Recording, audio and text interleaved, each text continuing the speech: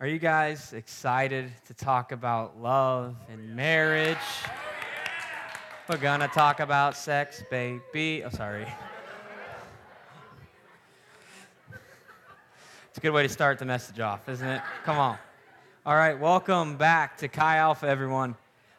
I'm so glad to be with you all tonight, and I know that God has got some really big things in store for this. I truly believe this, and I'm going to say it a lot, and you'll keep hearing me say it, but I believe that no one is in this room by accident. I believe if you're in this place, there's a reason, and God has got a plan in store for you way bigger than you could ever imagine. If this is your first time with us, I hope that you feel like you are at home. We are so grateful that you decided to join us tonight. Please come meet Daniel or me after service. It's your first time. We're not too scary. We'll just try to give you a hug. It'll be uncomfortable for both of us. I also hope that you know that you are loved and welcomed here no matter what your background is, no matter your beliefs. You are so welcomed, and we're so excited you're here. We are all truly imperfect people seeking after a perfect God. And that's going to be our cry for the rest of eternity. It's a bunch of imperfect people running after King Jesus and saying, Jesus, help me get a little closer to you. I also hope that you guys are ready for these next couple weeks. We're going to dive into what God has to say about love, dating, marriage, and sex. It is going to be a wild, wild ride. And by the end of it, you'll probably be sick of hearing your pastor say the word sex. So it'll be fun as we talk about sex and, all that good jazz. Awesome. I wanted to start off tonight, though, sharing a story about when I was in middle school. Oh, I don't like that response. That's not a good start at all. So I'll just be honest with you guys. I'm not an overly smooth kind of person. Like, you think of those cool guys in high school that are like, what's up, baby cakes? That's not me. I'm like, hi, how are you? Nice to meet you. And to be honest, I can be rather awkward sometimes, as evident by trying to sing a song about sex before my sermon. And I can be really awkward around girls. Before I met my wife, I was even worse. It wasn't good. So in middle school, Derek was terrible. He was not very handsome. He had really long hair, and it just wasn't good. I've always really liked my own bubble and staying in my comfort zone, which makes dating kind of uncomfortable because I think the point is to get out of your bubble. And I remember a few girlfriends that I had from middle school. Or rather, there were a few girls that I called my girlfriends, but if we're being honest, I don't know why. We never really talked or anything, but they were my people. I want to say, you're mine. I chose you. You chose me. I remember my 7th grade girlfriend. We started dating over text. I remember I had my Motorola Crazer, if you guys ever had those. I remember texting her. So we started dating over text, but in person, if I'm being real with you, I couldn't even make eye contact with her. I felt so uncomfortable. I'd be like, what's up, baby, over text. Then I'd just kind of run away when I see him in person. I remember my friends asking me, Derek, why don't you sit next to her during lunch? And I'm like, no. Let's not be crazy. I'm not going to go sit next to some girl during lunch, okay? I don't care if she's my girlfriend. That's not what I'm about.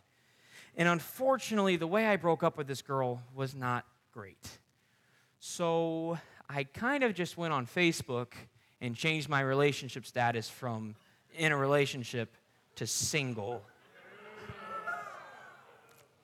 It's not as bad as you might think, though, because we had stopped talking like 2 weeks before that. So it's not like anything changed, but we just never talked about it. And I went to high school with this girl, and we had classes together and stuff, and we just never spoke of it again.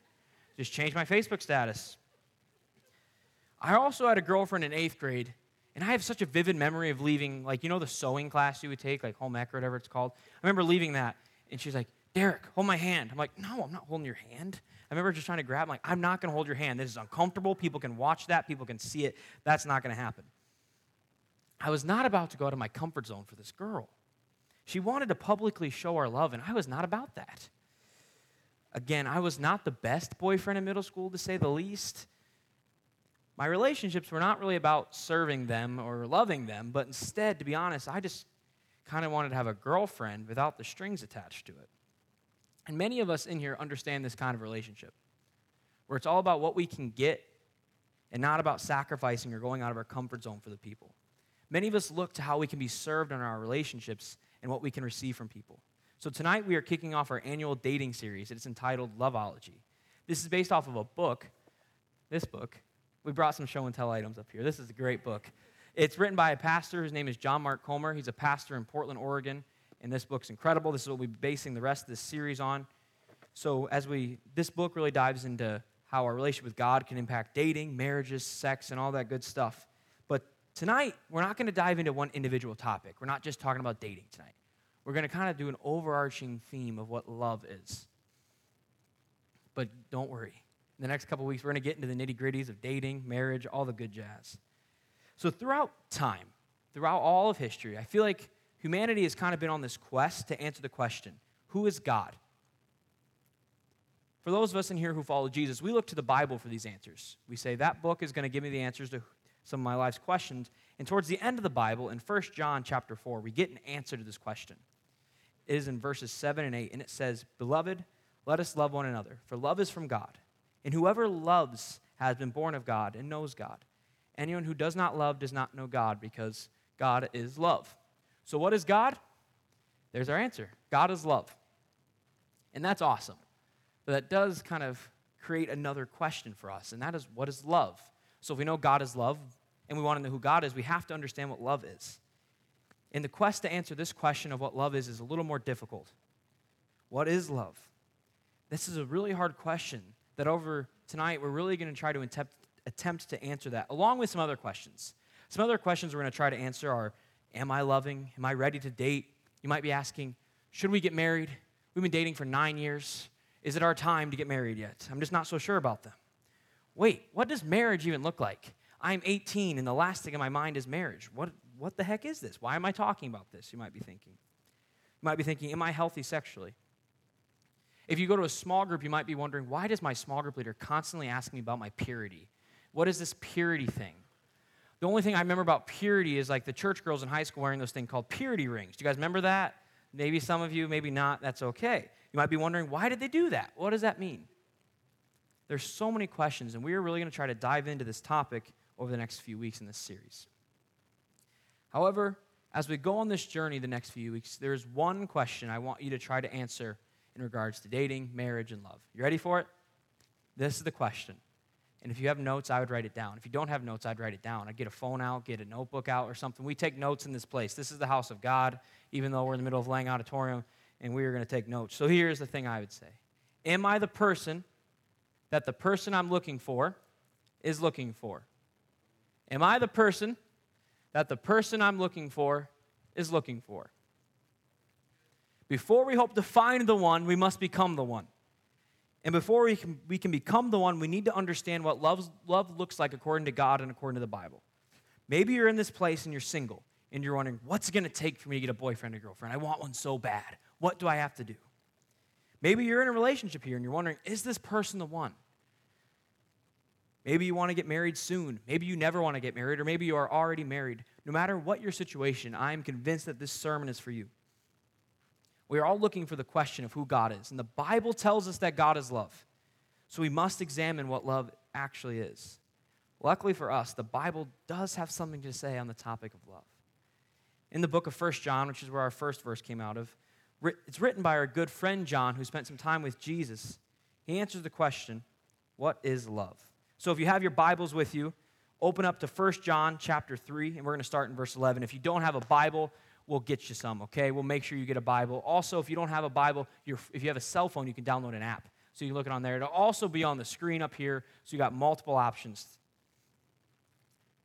So the person who wrote this is the person who said God is love.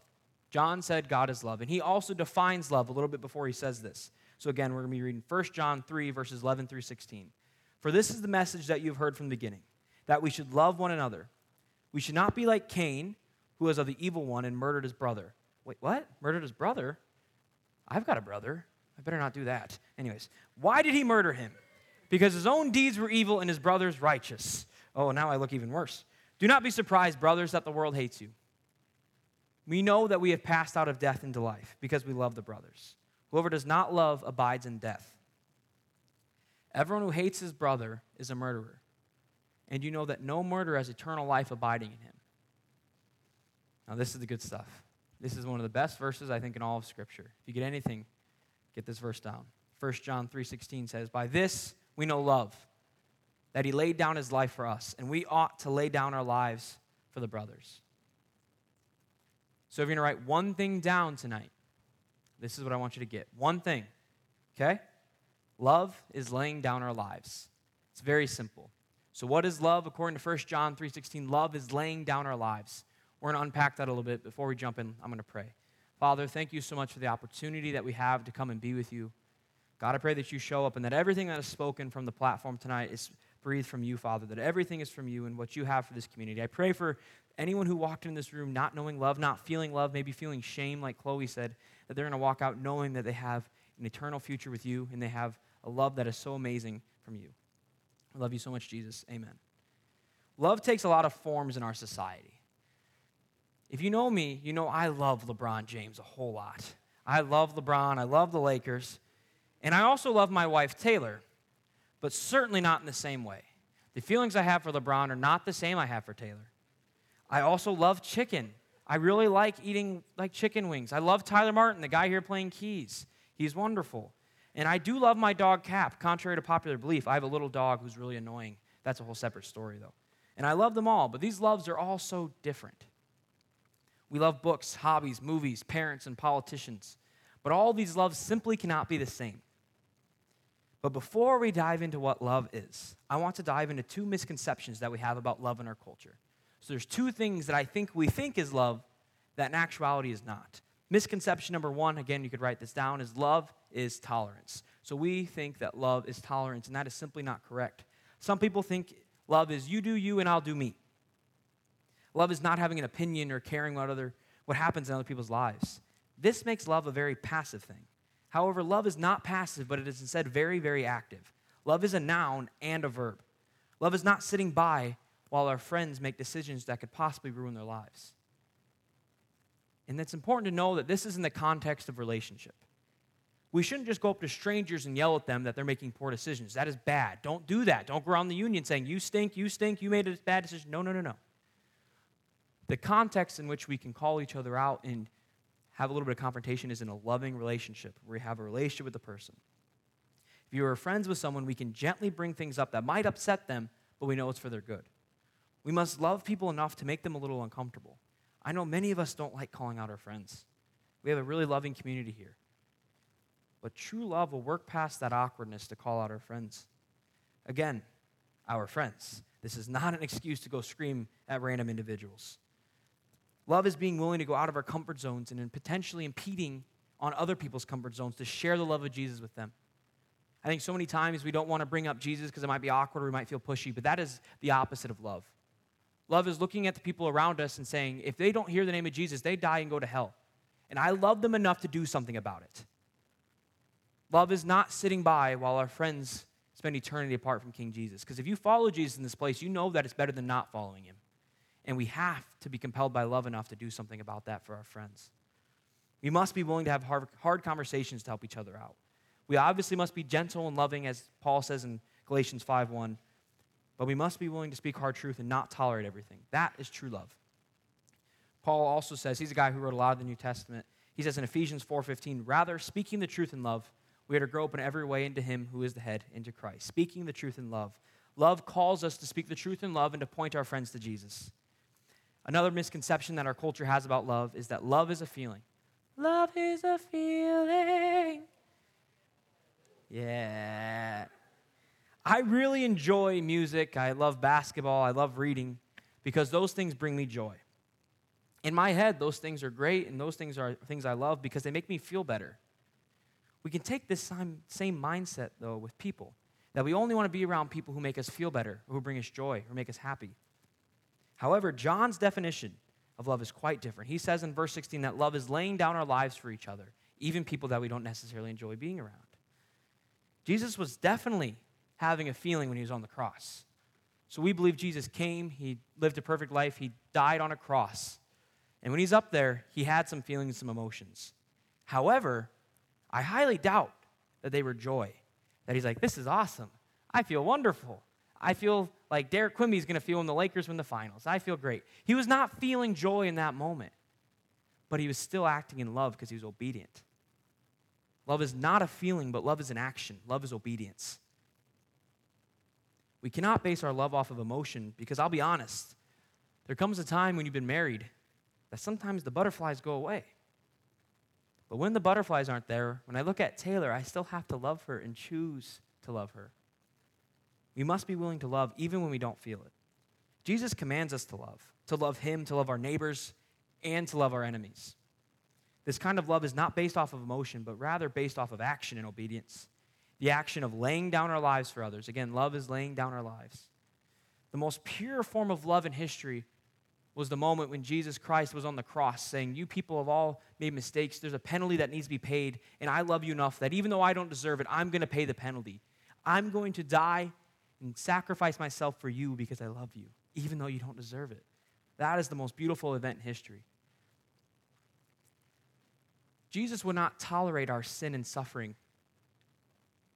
He said it's not okay that they're to spend eternity apart from me. Instead, he looked at us and said there's a huge gap between us, and someone's got to fill it. It's going to be me. He stood up and did something about our sin. He changed the course of eternity with an act of love. And before we dive into the details of marriage and dating, we must understand this, that all love is rooted from God, the Father, sending his Son to die for us. We must look to the cross to understand love. Love is sacrifice. Love is laying down our lives. The word love really does not encompass all of this. In the English language, we only have one word to describe our enjoyment of pizza, our enjoyment of people, and passions. However, we are in luck. There's a different language, Greek, which is the language that the New Testament was written in. And in Greek, there are actually 4 separate words for love. And C.S. Lewis, book number 2, wrote a book called Four Loves based off these books. This book is incredible. On a side note to love, I would love to see us be a community of people who are reading a bunch of books. Because as we read, God gives us knowledge. And there's things, C.S. Lewis is 300 times smarter than I am. I'll be real with you, okay? This sermon writing process has been me reading this book, and then reading this book, and writing it down.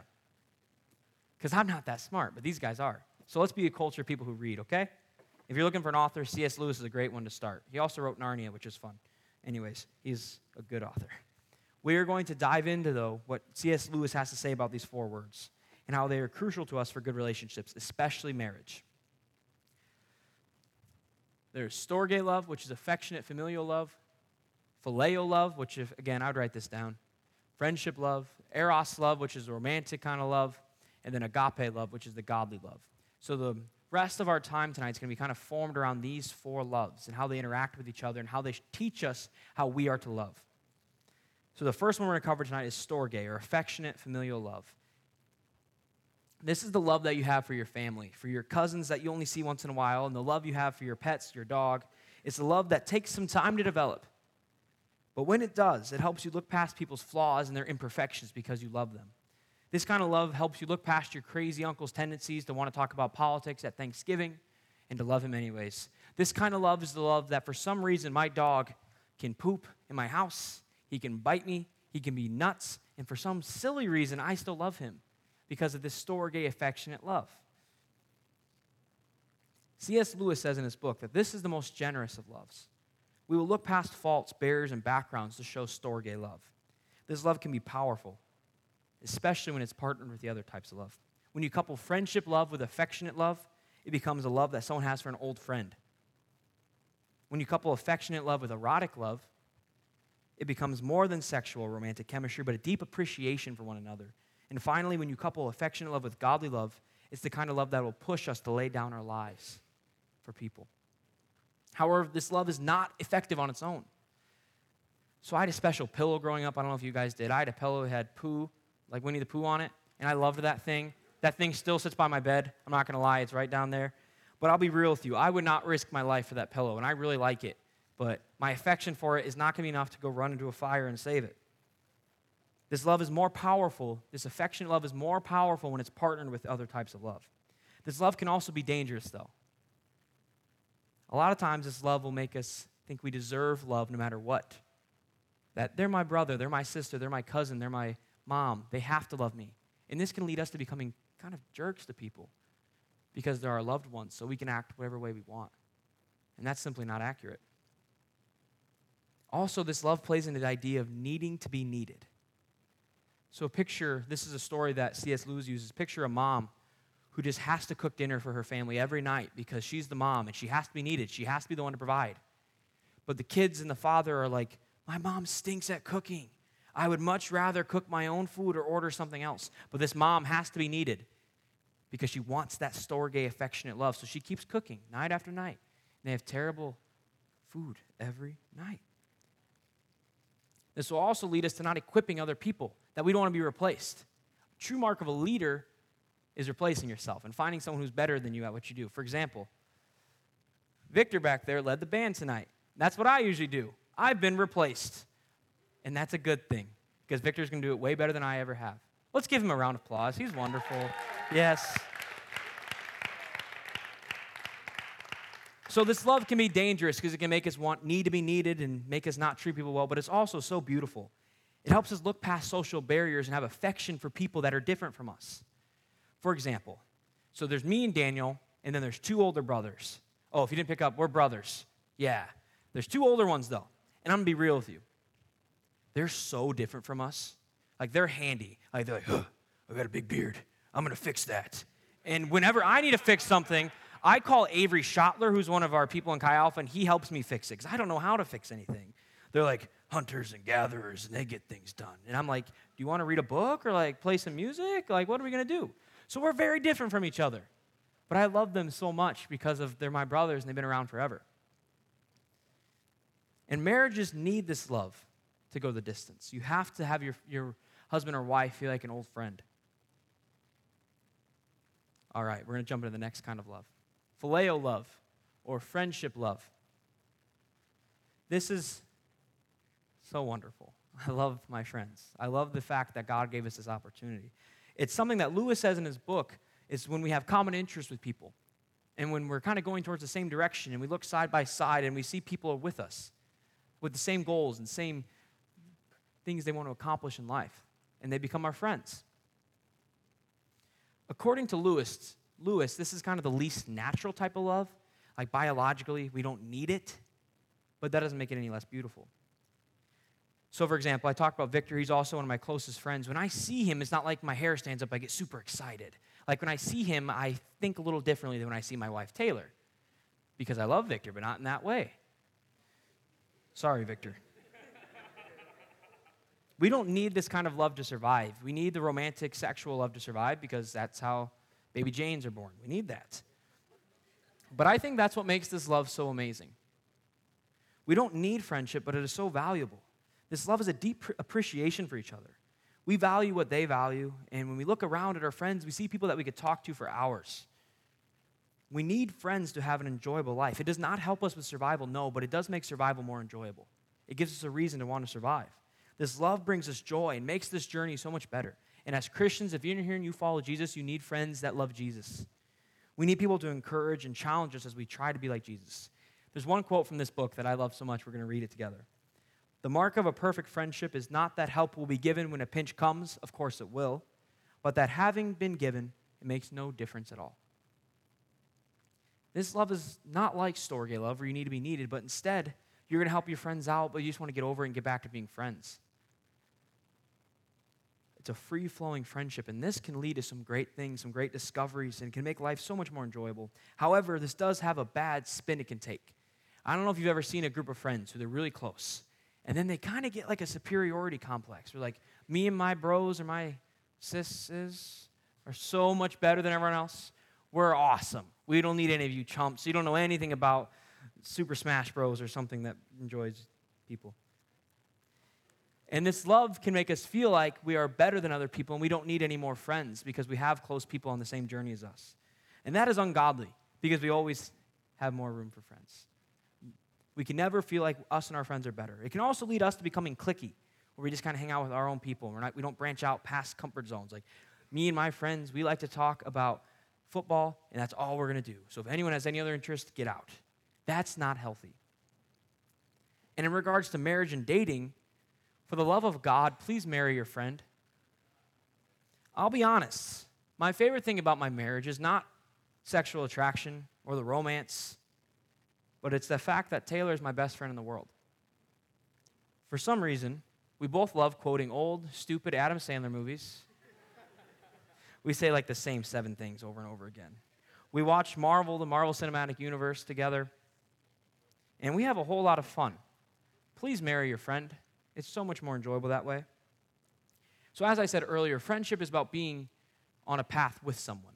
You're going in the same direction. So if you follow Jesus in this place, you are on a path towards Jesus. So most likely, a lot of your friends will be Jesus followers.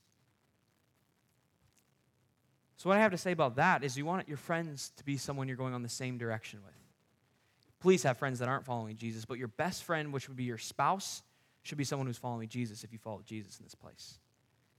And I don't say that because we don't love people who follow Jesus, because that would be ridiculous. If you're someone in here and you don't follow Jesus, I love you so much already. We may have never met because God loves you. But it doesn't mean that if you're in here and you follow Jesus, you should marry someone who doesn't, because then you won't be on the same path. And that's going to lead to a lot of heartbreak. I love it so much that when I get out of bed, I can come see Taylor reading her Bible. That's when she's the most attractive to me. Friendship is awesome. But again, alone it simply won't do. There are more types of love that we need in marriage and in life. When our spouse gets different interests, or maybe is not as pleasant as they once were, which never happens, what do? We need to have a love that lasts after our friendship.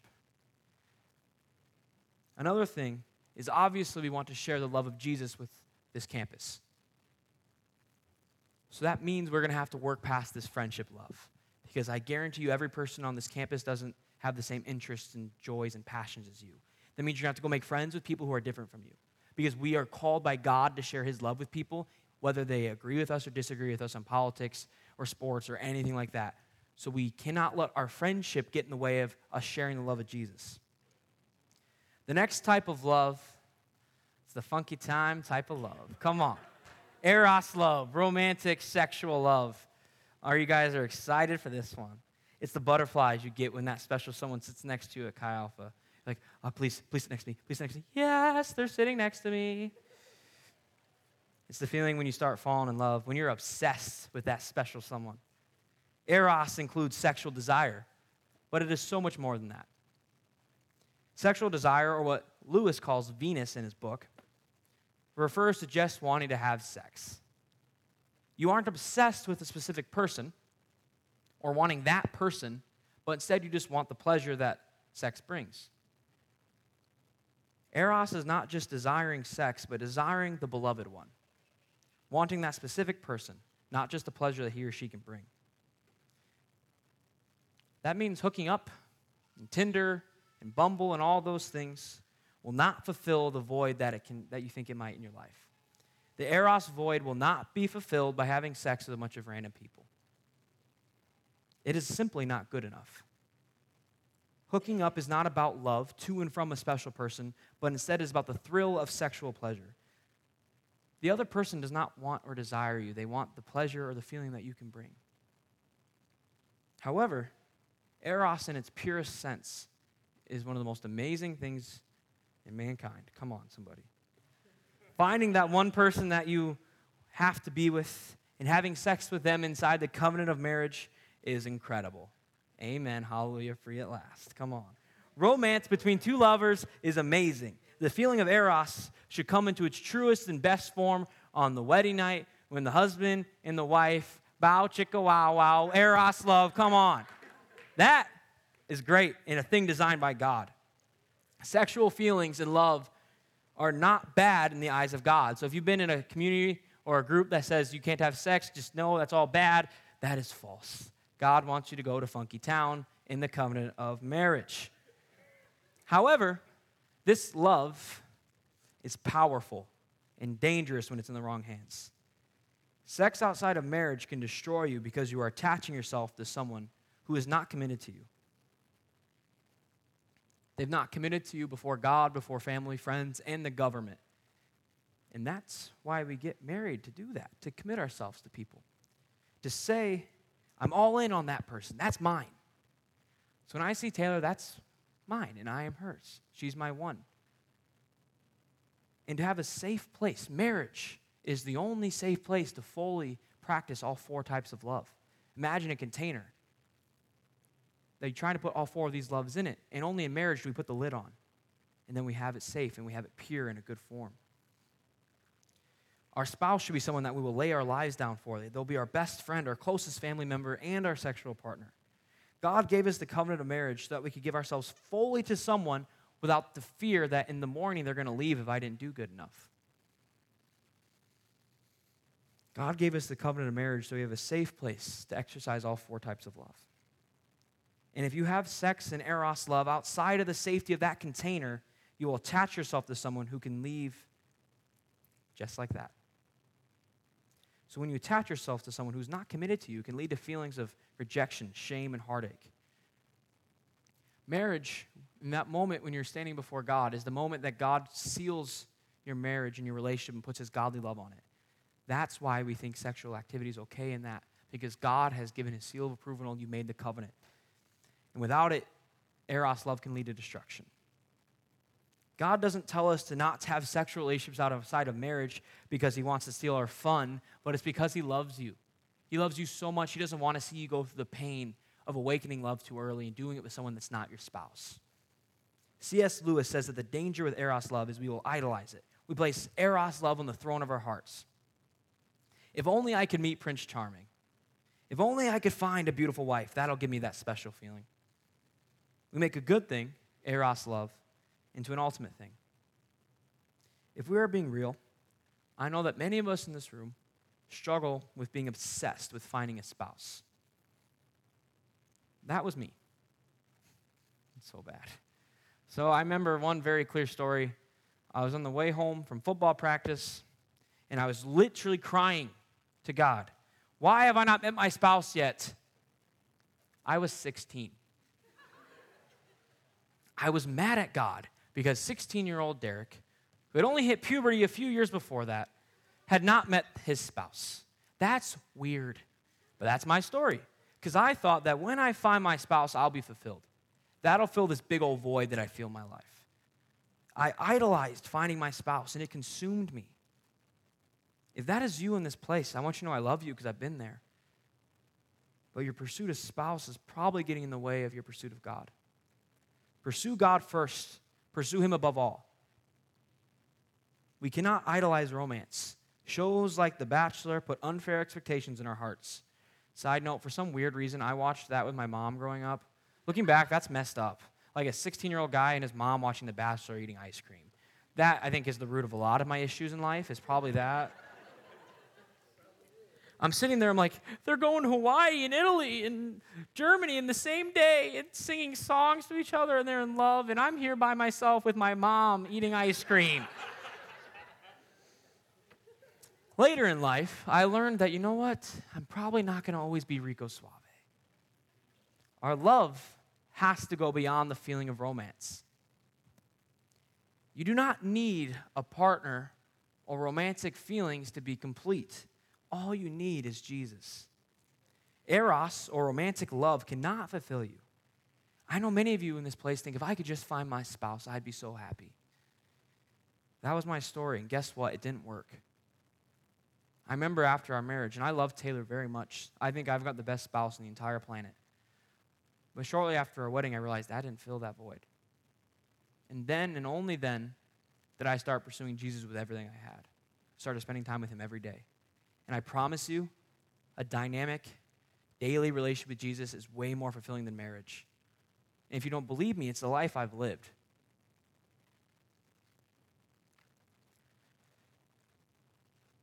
The only type of love that will satisfy us is godly love. We cannot idolize romantic relationships. We cannot idolize marriage. Paul says in 1 Corinthians chapter 7, verses 8 and 9, to the unmarried and the widows, which is most of you in this room, I say that it is good for them to remain single. You're like, what? That's not fun. As I am, as in Paul. But if they cannot exercise self-control, they should marry, for it is better to marry than to burn with passion. Singleness is okay. According to Paul, it is actually better to be single than to be married. We have to be okay with being single and just being with Jesus, because that will make you probably a better mission for him. I know how much I idolized the relationship, and it simply was not good for me. Only God can fulfill. If you seek a spouse to fulfill you, I promise you they will come up short. We cannot seek a person or an imperfect thing to fill a hole that only God or a perfect thing can fill. For those of us who do get married, if we build our relationships on this romantic type of love, this passion, butterflies love, your marriage might fail. Let's face it, we're all going to get ugly. I am on a steep, steep climb towards being old, wrinkly, smelly, and ugly. It's going nowhere fast, my friends. And I hope that Taylor will love me anyways. As I get old and gray, and I lose my, never mind, I was making a stupid joke. Anyways, as I lose my attractiveness to her, thank God that she feels it. God is good. He can work past any imperfection. With God, nothing is impossible. That's good. And so when I get ugly, Taylor is going to still love me. And as Taylor goes from like a 10 to a 9.8, because that's all that's going to happen, I will still love her. Even if the feelings are gone, even if we don't have date nights every night, I'm still going to love her because she's my wife. And the only way for that to work is through the final type of love. Finally, we have the best love of all, agape love, or godly love. We must go back to John to understand this love. The best form of love is this godly love. And 1 John chapter 4, verses 9 through 12, uses agape love to describe. In this love of God was made manifest among us, that God sent his only Son into the world so that we might live through him. In this is love, not that we have loved God, but that he has loved us and sent his Son to be the propitiation for our sins. Beloved, if God so loved us, we also ought to love one another. No one has ever seen God. If we love one another, God abides in us, and his love is perfected in us. In that passage, when you see the word love, you can substitute it for the word agape. Verse 11 says that we ought to love one another as God loves us. We ought to agape one another as God agapes us. This agape form of love is an action. It's a verb. We are actively loving people. We are laying down our lives for each other, as we talked about in the beginning. We need agape love to characterize all of our love. Agape love, coupled with storge or affectionate love, calls a mother to lay down her life for her child.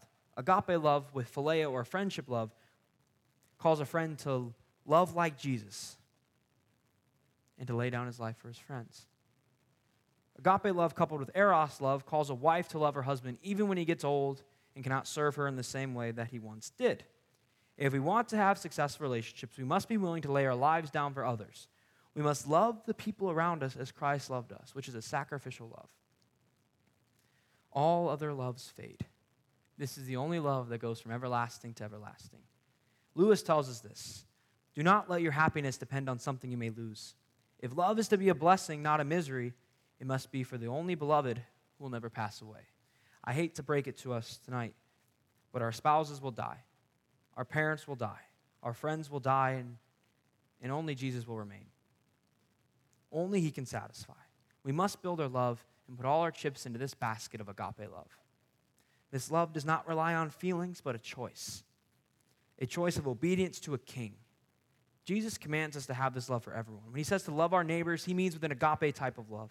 We need to learn to love everyone that we cross paths with agape love. This kind of love should do something to us.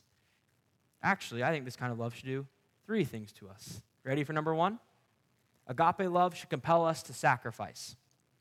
This kind of love will cause us to be willing to sacrifice for the people around us. For our family or people with storge love, we'll be willing to share the truth with them, even though it might be uncomfortable. Let's say you have a sibling or a parent who doesn't love Jesus. It's awkward to share the love of Jesus with them. But if we have true agape love for them, we will do that, even though it's uncomfortable. Just because they are your parent or your sibling, that does not mean that they do not need to hear the love of Jesus.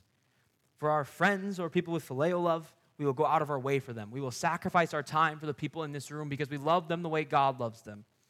For our romantic partners, we will sacrifice ourselves for them. The biggest way that we can show this type of love with our romantic partners is by acting purely with them. If we truly love them as God loves them, the last thing we want to do is to cause them to sin. This means that we won't give in to sexual temptation because we love our partner so much. If you truly love your partner, protect their purity in their relationship with Jesus. You must care about your partner's purity in their walk with Jesus. True agape love will not let us give in to temptation, because not only is that causing us to sin, but also our partner. Love your partner enough to say no. Sacrifice your sexual pleasure for their walk with Jesus. Finally, we must sacrifice for God. You might be thinking, how can I sacrifice for the creator of the universe? It's simple. Spend time with him. Get up an extra hour early and read your Bible, pray, and spend time with him. If we want to thrive in our relationships with our family, friends, romantic partners, and God, we must be willing to sacrifice and lay down our lives for each other. If your marriage is all about what you can get out of it, guess what? It will fail. If your friendships are all about what they do for you and how they make you feel, that will be a one-way street. True depth in friendship happens when you start sacrificing for each other. However, not only does agape love cause us to sacrifice, but the second thing is agape love should compel us to trust. If we know in our hearts that Jesus did what he said he did, that should make us trust him. If this God of the universe truly came, lived a perfect life, and died for you and me, we should probably trust what he has to say. We can trust a God who loves like this. The best way we can show trust is through obedience. If we trust him, we will trust his commandments, and his commandments are in the Bible. So we'll read the Bible, we'll see what Jesus tells us to do, and we will do it because we trust him. God is not trying to ruin your fun, but instead God knows what's best for you because he loves you. And if we trust him, we'll trust that he knows best because I do not know best. If I made decisions based off of what I think is best and what's going to be most enjoyable for me, my life would go down a very bad path. But the only way that I can stay running after Jesus is because I read my Bible and I do what he says. And I implore you to do the same and to trust King Jesus because I promise you if you put your trust in him, it'll be worth it. We need to trust God when he says not to awaken love too early, when he says not to have sexual activity outside of marriage. We need to trust his biblical commandments. Also, if God is telling you to be single, you need to trust him that he will be enough. If it's just you and Jesus, please trust him, he'll be enough. I think the root of a lot of sin comes from us not trusting God with our pleasure. You'll watch pornography or spend 8 hours a day playing video games because you think those are things that are going to be fun, and you don't trust God for your pleasure. You don't trust God can satisfy not only your needs, but your wants. Let us be a people that trust God with everything. Finally, agape love should compel us to serve. True love is serving. If agape love is our foundation, that will cause us to have a servant's heart towards people. Instead of just trying to receive from our small group leaders, if you're in here, please go to a small group. It'll change your life. Best decision you can make besides following Jesus. But not only will we look to our small group leaders to serve us, but we will serve them. Once in a while, we'll buy their coffee instead of them buying my coffee. Hallelujah, somebody. We will look to serve our leaders and to serve our community. Agape love will cause us to come early to help set up and tear down. All this isn't here. We have to put it here, and then we have to take it away. If you will have agape love, which is a love of serving, will come and help. It will cause us to volunteer in our community. It will cause us to serve our friends even when we don't want to. And there's a story in the Bible that describes love and serving more than any other story in the world, in my opinion. So I want you to think back to Bible times. It was kind of gross. There wasn't technology, no iPhones, no showers. It wasn't good. And I want you to think of walking with Jesus. So Jesus would walk with and be with his closest friends in the world. And to his friends, Jesus was kind of their hero. So it would be kind of like me walking around with LeBron. Like, this guy's my hero. I get to be with him. This is awesome. So imagine that. So think of your hero. Imagine if you got to spend 3 years walking and learning from them. If LeBron trained me in basketball for 3 years, I still wouldn't be very good, but it would be fun. Imagine getting to spend time with your heroes learning from them. All right, so you're in Jesus' times. Imagine it's kind of smelly, kind of gross, not a lot of technology, and you're walking around, and you come to a house. You're in a house with your hero, and you come in and start eating supper. You get ready to eat. You're with your hero and with your closest friends in the world. This is the context of the story we're going to share. We'll be reading out of John chapter 13. Now, before the feast of the Passover, when Jesus knew that his hour had come to depart out of this world to the Father, having loved his own who were in the world, he loved them to the end. During supper, when the devil had already put it in the heart of Judas Iscariot, Simon's son, to betray him, Jesus, knowing that the Father had given all things into his hands, and that he had come from God and was going back to God, rose from supper. He laid aside his outer garments, and taking a towel, he tied it around his waist. Then he poured water into a basin and began to wash the disciples' feet and to wipe them with the towel that was wrapped around him. Just a reminder, we're in year 30 or so like that. They didn't wash their feet. They wore sandals everywhere. They walked around with everyone's waste and bathroom things around them. These feet were not just gross, they were utterly disgusting. These feet were the grossest things you can imagine. And Jesus, who was these guys' hero, got on his knees, took his towel, and washed their feet. Imagine your hero doing that for you. In verse 6, he came to Simon Peter, who said to him, "Lord, do you wash my feet?"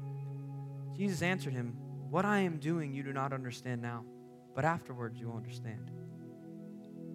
Peter said to him, "You shall never wash my feet." And Jesus answered him, "If I do not wash you, you have no share with me." Simon Peter said to him, "Lord, not my feet only, but also my hands and my head." Jesus said to him, "The one who has bathed does not need to wash, except for his feet, but is completely clean. And you are clean, but not every one of you." For he knew who was to betray him. That was why he said, "Not all of you are clean." When he had washed their feet and put on his outer garments and resumed his place, he said to them, "Do you understand what I have done to you?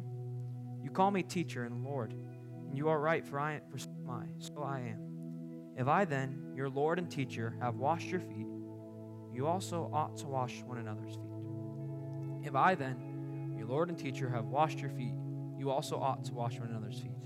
For I have given you an example, that you also should do just as I have done to you. Truly, truly, I say to you, a servant is not greater than his master, nor is a messenger greater than the one who sent him. If you know these things, blessed are you if you do them." That story gets me every time. Jesus, the Lord of the universe, the creator of the heavens and the earth, got on his knees and washed the smelly feet of his friends. He not only came and lived a human life, that's humbling enough that the God of the universe came and lived a human life. Not only a human life, but he was not born of royalty. He was not born a king or queen. He was born an infant in a manger. Not only did he humble himself enough to do that, he humbled himself enough to wash his friends' smelly feet. God loves us enough to serve us. You and I are God's closest friends, and God came and washed our feet. Are you willing to be like Jesus and to love like King Jesus and wash the feet of the people around you? Are you a servant like Jesus? I know myself at times, I think way too highly of myself. That I'm better than doing some things. I don't need to help set up. I don't need to tear down. I don't need to clean that. I don't need to do that because I am a leader. I'm above that. And that is a lie. We are not above anything. The King of Kings was willing to wash our feet. We better be willing to do the same. Another fact about this story is that not only was Jesus willing to wash his friends' feet, he washed the feet of Judas. Judas was the disciple that betrayed Jesus and led to his death. Judas is literally the man that led to his murder. Jesus knew that was going to happen. Jesus knew Judas was going to betray him, but he washed his feet anyways. Serving our friends and loved ones is simply not enough. We must be willing to serve and love everyone, whether they love us or if they hate us. And the best way that we can serve our community is by sharing the love of Jesus with them. This campus desperately needs a Savior. When I look to the future of what I want Chi Alpha and this campus to be, I want this room filled not just with people or butts and seats, but I want this room filled with a bunch of servants ready to wash this campus's feet. And that's how we know we made a difference. So I'm not about filling up a room just to fill up a room. I'm about creating disciples who make disciples that are willing to wash the feet of this campus that might hate them. There are people on this campus that hate the name of Jesus. There are people in your classrooms that will mock you and make fun of you for loving Jesus, but we are going to serve and love them enough to talk about Jesus anyways, to invite them to Chi Alpha 100 times, even if they said no the first 99, because we are not going to stop running after our friends. We are not going to stop washing their feet, even if they are going to betray us. Even if that person is going to lead to your death, that is not an excuse to not wash their feet and to not love and serve them. We must love this campus enough to count the cost and to go outside of our comfort zones to say, I love you so much, I'm not going to sit by and watch you die and go to hell. I am going to share the love of Jesus with you. Only that can be our motivator. If our motivation is to create a big ministry, then we will fail. If our motivation is to have fame and to create the name of Chi Alpha and to fill this room, we will fail. Our motivation must simply be to wash the feet of the people at the University of Northern Iowa. We must be willing to go out of our comfort zones enough to share the love of Jesus. We must invite our classmates to Chi Alpha and tell them about the love of Jesus, and that's how we can serve them. Jesus is the answer that our generation needs. I promise you, it is not pushy to share his love. It might make them feel uncomfortable, but again, love is not tolerance. Love is an action, and the greatest action we can do is an action of obedience. Obedience to share the name of Jesus. If you are a Christian, I want you to think about what God has done for you. Think about your life before and after God.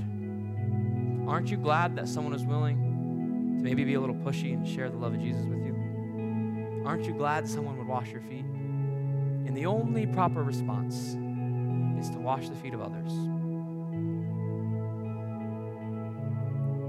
We must be willing to share agape love with the people around us. What God has done in you, he wants to do through you.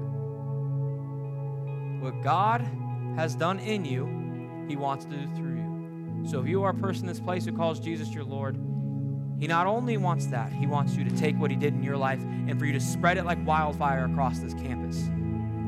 He has washed your feet. Now he commands we wash each other's feet. He gave us agape love, and he died on a cross for us, and he is calling us to do the same. To lay down our lives for our brothers and sisters. Again, please remember this, that love is laying down our lives. You and I have been loved so well by Jesus. He came, he sacrificed it all, and he gave us hope. He now wants to do the same thing through our relationships. We are called to sacrifice for our families, our friends, and our romantic partners. We must be willing to love our campus enough to be bold, to share his love with them. If you want a successful relationship, you must be willing to sacrifice for people. If you want a successful relationship with Jesus, you need to look to him for your satisfaction and not a romantic partner, because I promise you they will come up short. Maybe you're in this place and you don't follow Jesus at all. He loves you so much more than any person ever could. We have a God that gave it all for us. He's not just some distant figure that created humanity and left it. He's a creator who gave everything. He gave his son, King Jesus. And if you will give your everything to Jesus, the God who came down and died on a cross for you and I, who looked at us and saw how messed up and mistaken we were and said, that simply will not do. I'm going to bridge the gap. If you will love this Jesus, if you'll give everything to him, I promise you it'll be worth it. He wants to forgive you. He wants to pay your debts. He wants to pay your penalty. He wants to liberate you and break the chains on your life. He wants to show you the greatest agape love that's ever happened. We have an incredible opportunity. We have the opportunity to be like Jesus and to serve people, to sacrifice, trust, and serve like Jesus did. We have the hope that this generation needs. Please remember this simple fact that love is laying down our lives. We must commit to being a people that not only seeks after storge, phileo, and eros love, but above all, we seek after agape love. The love that lasts, the love that goes the distance, the love that fulfills, the love that gives our lives purpose. We must be willing to count the cost and to do whatever it takes to help this campus experience this kind of love. We must look to Jesus in regards to romantic relationships. If you are in this place and your romantic relationship is not centered on God, I want you to know that's okay. God is not mad at you. God is not judging you. There's no shame in this place. For Romans 8:1 says, therefore now no condemnation for those who are in Christ Jesus. But that is not a ticket to keep on sinning. There is therefore now no condemnation for those who are in Christ Jesus. So if you are in a bad romantic relationship, that's okay. It's time to change it though. because love should compel us to serve our partners and to serve our King enough to be willing to change our actions. We must be willing to sacrifice for our partners enough to tell ourselves no and not get in the way of their sexual purity. We must lay down our lives for this world, and we must look to our example, which is King Jesus on a cross, as we live our lives. We have a great opportunity to do this right now. We have the opportunity of a lifetime. We have the opportunity to serve the creator of the universe. We have an opportunity to do something so powerful, which is to share the love of Jesus, share the way God has changed your life with the 10,000 students on this campus who do not know his name. We have an opportunity to get up every day and spend time with him, to sacrifice and serve our King by being with him. We have an opportunity to pursue purity in our relationships. We have an opportunity to serve the greatest God and King of all mankind. And one way that we serve here in Chi Alpha is we worship the heck out of this Jesus. We give everything. We go out. That's why we raise our hands, because we're saying, God, you are good. You are my King. I'm going to serve you. I'm going to show agape love towards you by worshiping. So we're going to do that right now. We're going to worship King Jesus. So stand up on your feet as we sing this song. I want you to share the love of Jesus. I want you to worship King Jesus with everything you have, because God is good and God loves you.